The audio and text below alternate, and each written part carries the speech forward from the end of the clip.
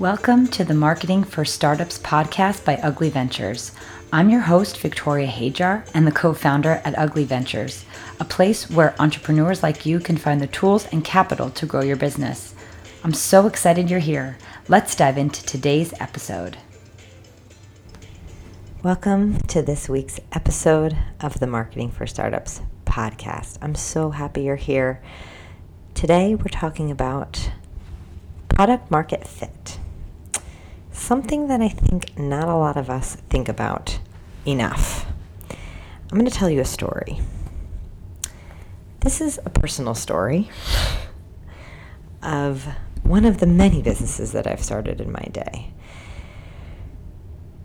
I was living in China and I had a business called Hazel and Murray. And we were sourcing pearls because pearls were very inexpensive in China, and we were creating awesome designs and just hoping and praying that they would sell. And we had this business for 5 years. I was working with a wonderful partner. We had so much fun. It was such a fun business. But I think we followed the path that many entrepreneurs follow. So see if this sounds familiar to you. We saw an opportunity because we had access to inexpensive pearls. We knew that people wanted pearls. But we never really honed in on who we were selling to and why and what they actually needed. What we ended up doing was creating a logo,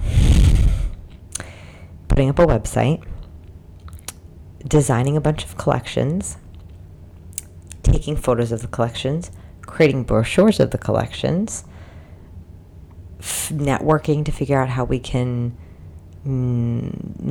do some showrooms. We would really be selling them when we came back to the US, and we would have events like pearl parties where we would invite friends and family to buy. And we eked by, we made money. We made money, just enough money to invest back in the business. And we were doing it as a side hustle. We both had full-time jobs. But it was fun. It was really fun. And the years went by and we never grew. We had a lot of ideas about how we could sell, the distribution models we could that we could use. We tried doing multi-level marketing. We tried selling in pop-up shops. We just tried selling however we could. And I remember it came to a point where after years, it started getting a little bit tiresome for me. And working in a partnership is always so difficult, especially when you're friends. And my partner and I were, at the time, we were best friends. We were living together. We spent almost every waking minute together. And at some point, I started to hit a wall. I was working as a marketing director, for a hospitality brand developer. We were building sophisticated strategies on, sales strategies for the properties, and we were building out sophisticated strategies for getting investors for the next properties. And I remember thinking at one point, what, this fun pearl jewelry business is not going anywhere. And it became a real source of tension because I remember one of our meetings just saying but what is the really way that we're going to make money out of this business, right? What is really the way we're going to turn the corner and this could start supporting us and we can quit our full-time jobs? And my partner, I think saw where I was coming, but it was just not, it was getting icky. It was getting icky because it's all fun until it's not fun. And I started really thinking we're missing some kind of structure. We're missing some kind of piece of the puzzle. And the only solution we had was like more ideas. Well, what if we created like collections for bridesmaids and we, gave certain discounts, or we custom did this, or we whatever. It was like all of the solutions to the problem we had was always based around like, what new thing can we do, right? What new product can we create that will like catch on or be popular? And what this approach is like a throwing spaghetti at the wall and seeing what sticks. And I know from working with founders and being in community with founders for 15 years that our story is not unique. In fact, the Lean Startup book, I think one of like the first paragraphs of that book like addresses this issue exactly, which is entrepreneurs sort of toil away, or we like go into this entrepreneurial laboratory, we like close the door, we barely talk to anyone about what we're doing, and we just like build. We put all the pieces together, the logistics of like where our product's coming from, or what the service is going to look like, what kind of support we need, put together the Excel spreadsheets for, our forecasts and our projections, all that stuff. And then we like launch our thing into the world and wonder why it's not like a raging success. And I'm here to tell you today that I know that the reason this happens is because as creatives, as entrepreneurs, as really super passionate people, sometimes it's not so fun to do the due diligence. And product market fit is all about doing the due diligence. And it's the unsexy, kind of uncomfortable thing that you need to do before you really go all in on your business. You have to make sure that there is a viable market, like human beings that are breathing, that want to buy your product, but not only once, like many times, right? Maybe it's one person, depending on the price of your product or service or what it is. It's either one person that wants to buy your thing many times, or many people that need to buy it once. But you need to justify that there is an addressable market for the product and service that you are creating, like for what your idea is. And I'll go back to sort of the lean startup methodology because I think that one is the most efficient.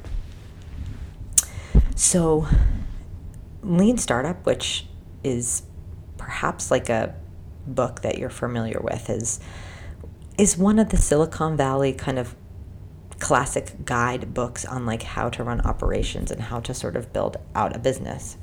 And really like the backbone of that methodology is about iteration, right? It's about sort of getting products into the world quickly so you can gather data and then iterate on the product until it's like exactly what it should be, right? That achieves that product market fit.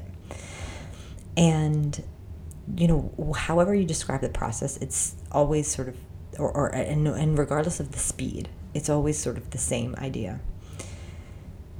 The minimal viable product that you can put out, meaning like the most like beta, like bootleg version of whatever it is that you want to do, is like what you're aiming for. Because you just want to get like your product or your service or whatever like into people's hands, or like interacting with actual customers as soon as possible. So this is where like a lot of women, especially, like this was my major issue, right? As I mentioned, like my partner and I, we created the logo, we toiled away at the logo, and it was so much fun to put together. I remember when Katie and I started Hazel and Marie, we were living in China together in Shanghai, and we went on a trip to Korea. And I just will never forget just being on the train, like on the Korean countryside, just like toiling away at this logo and like the name of the business and the colors and, the tagline and what's the meaning behind what we're doing and all of that stuff. And I think that's the part that a lot of us find like so much fun. That's like the creative, just super fun part about the business, right? But I've heard so many amazing stories from really, really successful entrepreneurs that support the fact that like the logo doesn't really matter. The website doesn't really matter. It's really like what is the product? Like what are you actually selling and how well are you marketing and selling it, right? And like how pretty it is or whatever isn't really like determining like how successful the actual product or service will be. That said, what I want to sort of communicate to you is like, don't make the same mistake that I made. Don't find yourself like 5 years into a business where it stops like being fun and you start saying like, damn, like I want to actually make some real money out of this, and not being in a position where that can happen very easily. And so what you really need to start focusing on is data. Data is your friend. Data is one of these issues I think is often akin to finances, where unless that's like your wheelhouse, like you're a data or finance person, if that's not your wheelhouse, it's often like the thing that you avoid the most. It was for me for a really long time, until I realized that if I don't pay attention to the data and finances, like then my finances are not going to grow, and that's not fun. Data is your friend. So if you're thinking of launching a new product or service, or even if you've been sort of in business for a while and you haven't really seen the traction that you were hoping for, the answer is always like going back to the customer. So there's so many ways that you can figure out your product market fit. Like there's so many vehicles to which you can like execute finding this out, but all it is a conversation. It's a conversation and information from the people that have used or are using your product or service. The feedback from your clients, your customers, your community is priceless, and you or I are never, ever, ever going to have a better idea on how to connect with your community or your clients that's better than what they actually tell you. And I think we really underestimate feedback. We underestimate the information we can gather from surveys. We underestimate the value of like treating someone to a coffee and just like asking them questions.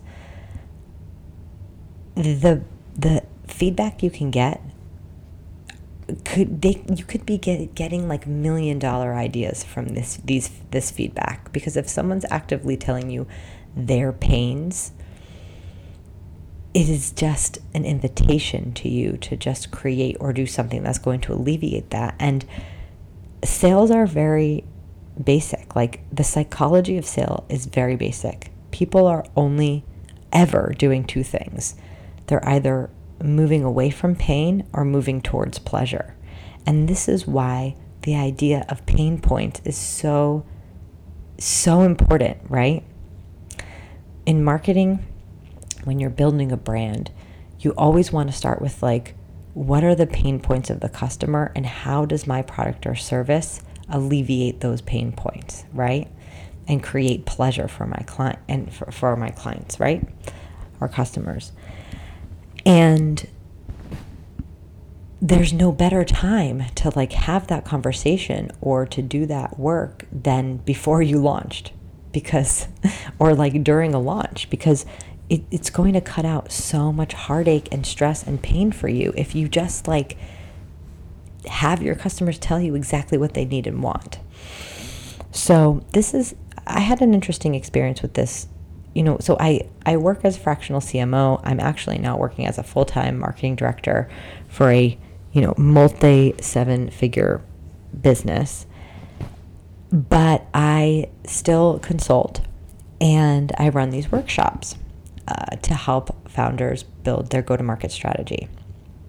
And I've been doing this for years and years and years, and it's something I enjoy so much, and I think founders get a lot of value out of it. But recently, as I've learned and grown as a marketer, the depth of knowledge that I have about the elements that go into the go-to-market strategy has become so vast, right?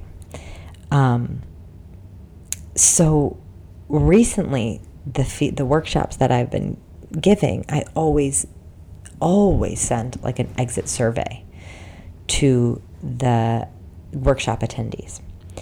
And what I saw as a pattern recently was a couple of founders just expressing okay, the workshop was really, really helpful and got a lot of value and it was incredible, but it's such a vast amount of information that it's getting very overwhelming. And that was so valuable to me because it allowed me to step back and say, okay, I think that I'm doing a service to my founder community by adding more information, right? As I become more sophisticated as a marketer, there's so many nuances to a marketing strategy and how to execute that I want to share that information. But it's not worth anything if adding more information is only going to create overwhelm and then in turn doesn't actually get the results for my clients. So in that sense, I've been able to tweak how I deliver the workshop. I've now spread the workshop out over into 2 different segments, 2 different workshops, in order to be able to give each piece of it the time that it needs, and to be able to actually give the space to the founder to just ask the questions and understand and not have to move so quickly. This is the same process that you should be going through, and don't feel okay, well, you already launched the thing and it's too late. It's never, ever, ever too late to do that basic market research. And again, it could be done in surveys. It could be done just taking some customers out to lunch and asking them questions. The information that you will get will be absolutely priceless. But if you're doing, if you want to do something, if you're in pre-launch and you want to be super efficient about it, I would say a really good way to structure the product market fit project is to create a set of criteria and lay it out in an Excel spreadsheet. Some points that you want to confirm are effective or ineffective. The things that your product does that's effective or ineffective, some data points that you can collect that would measure the satisfaction of your client, and very diligently implement an interview or a survey or something that's incentivized where you can be gathering as much information as possible, right? You can interview 3 or 4 people, 10 is better, 25 is better, 100 is better. I would aim, if I were starting a business over again, I would aim to talk to 100 people about my idea or to test my beta product before investing any real money behind production of it. And it seems like it's a simple concept that everyone should kind of do, but we don't do it because we all get carried away and excited. We all get carried away and excited, dreaming about what our business could be. And thinking that, again, me as an example, I've worked with founders for 15 years. But even me, I get so excited about the information that I could pass on that sometimes I lose sight of the actual client's needs. And in my case, you founders that are listening, maybe it's overwhelming to hear every nuanced piece of a marketing strategy, perhaps it's not that exciting for you.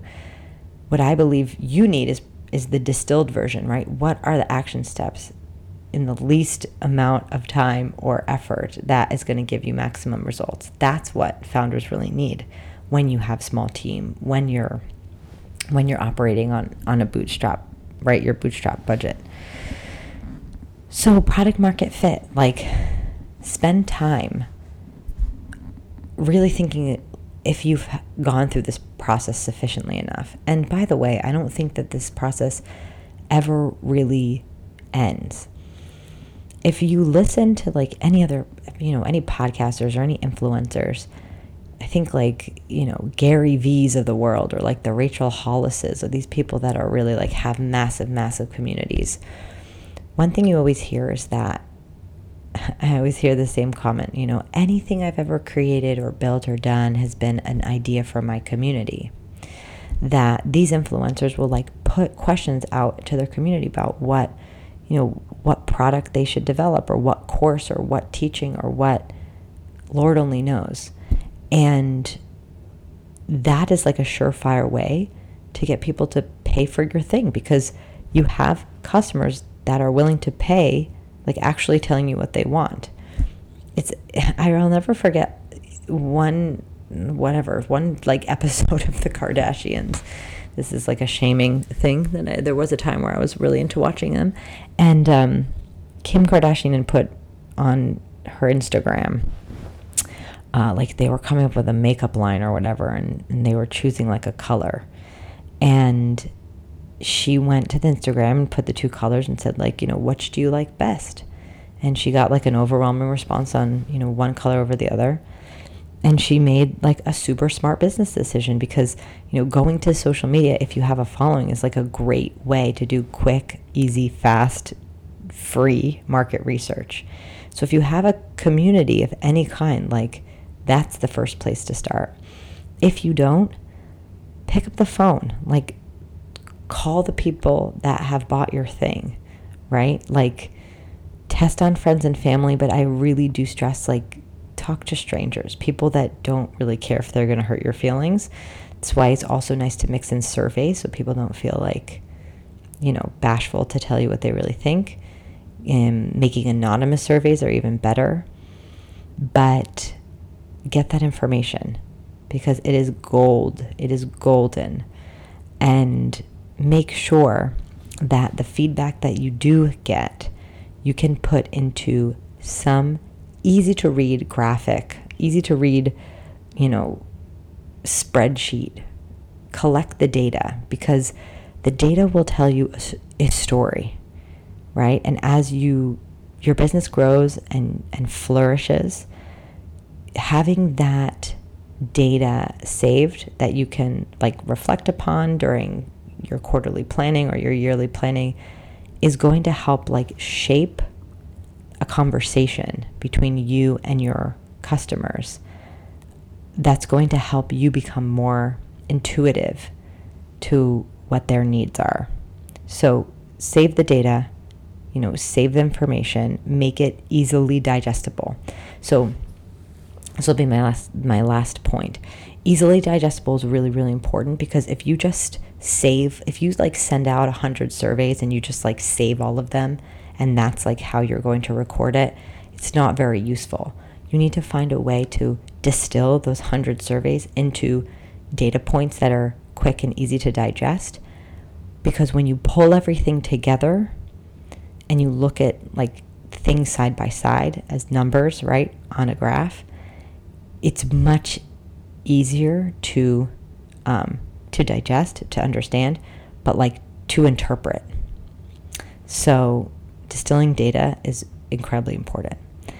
So get on out there, find some ways to get those interviews, that feedback, confirm your product market fit, or confirm the ways in which you need to adapt or change your product or service to serve your community, your clients, your customers more. Because that is really, truly the way that you're going to grow your business exponentially. But that foundation, this foundation piece is essential.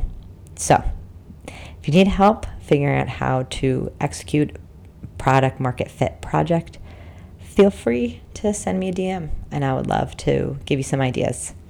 Have a great one and hope to see you here next week.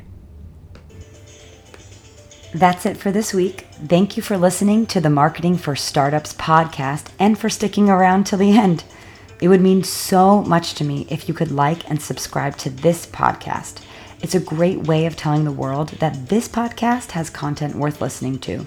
And remember, you could always reach me at LinkedIn at Victoria Hajar or at uglyventures.com. Thanks for listening. Until next week.